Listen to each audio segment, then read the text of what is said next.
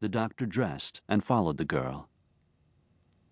As the Reader's Digest reports the story, he found the mother desperately ill with pneumonia. After arranging for medical care, he complimented the sick woman on the intelligence and persistence of her little daughter. The woman looked at him strangely and then said, "My daughter died a month ago."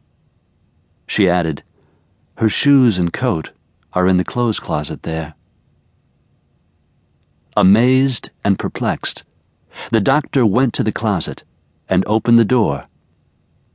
There hung the very coat worn by the little girl who had brought him to tend to her mother. It was warm and dry and could not possibly have been out in the wintry night. Could the doctor have been called in the hour of desperate need by an angel who appeared as this woman's young daughter? Was this the work of God's angels on behalf of the sick woman?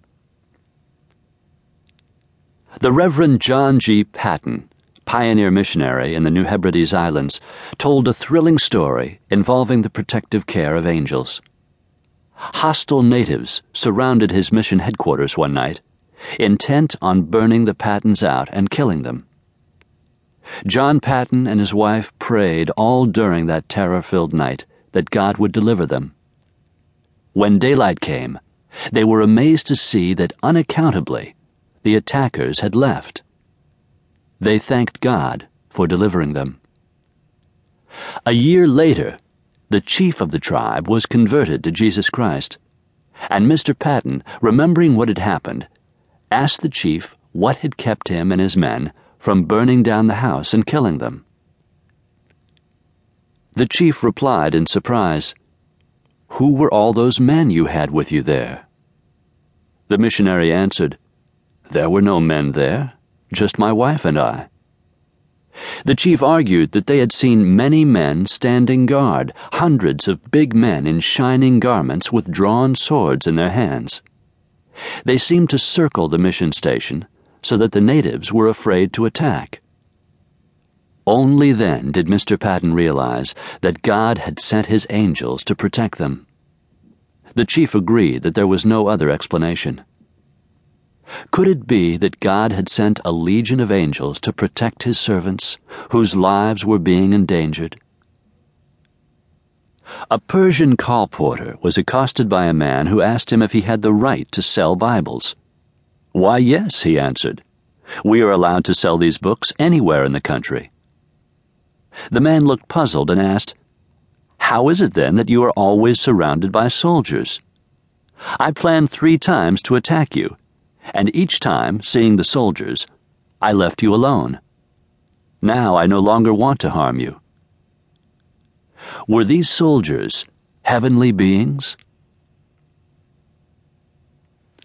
During World War II, Captain Eddie Rickenbacker and the rest of the crew of the B-17 in which he was flying ran out of fuel and ditched in the Pacific Ocean. For weeks, nothing was heard of him. The newspapers reported his disappearance, and across the country, thousands of people prayed.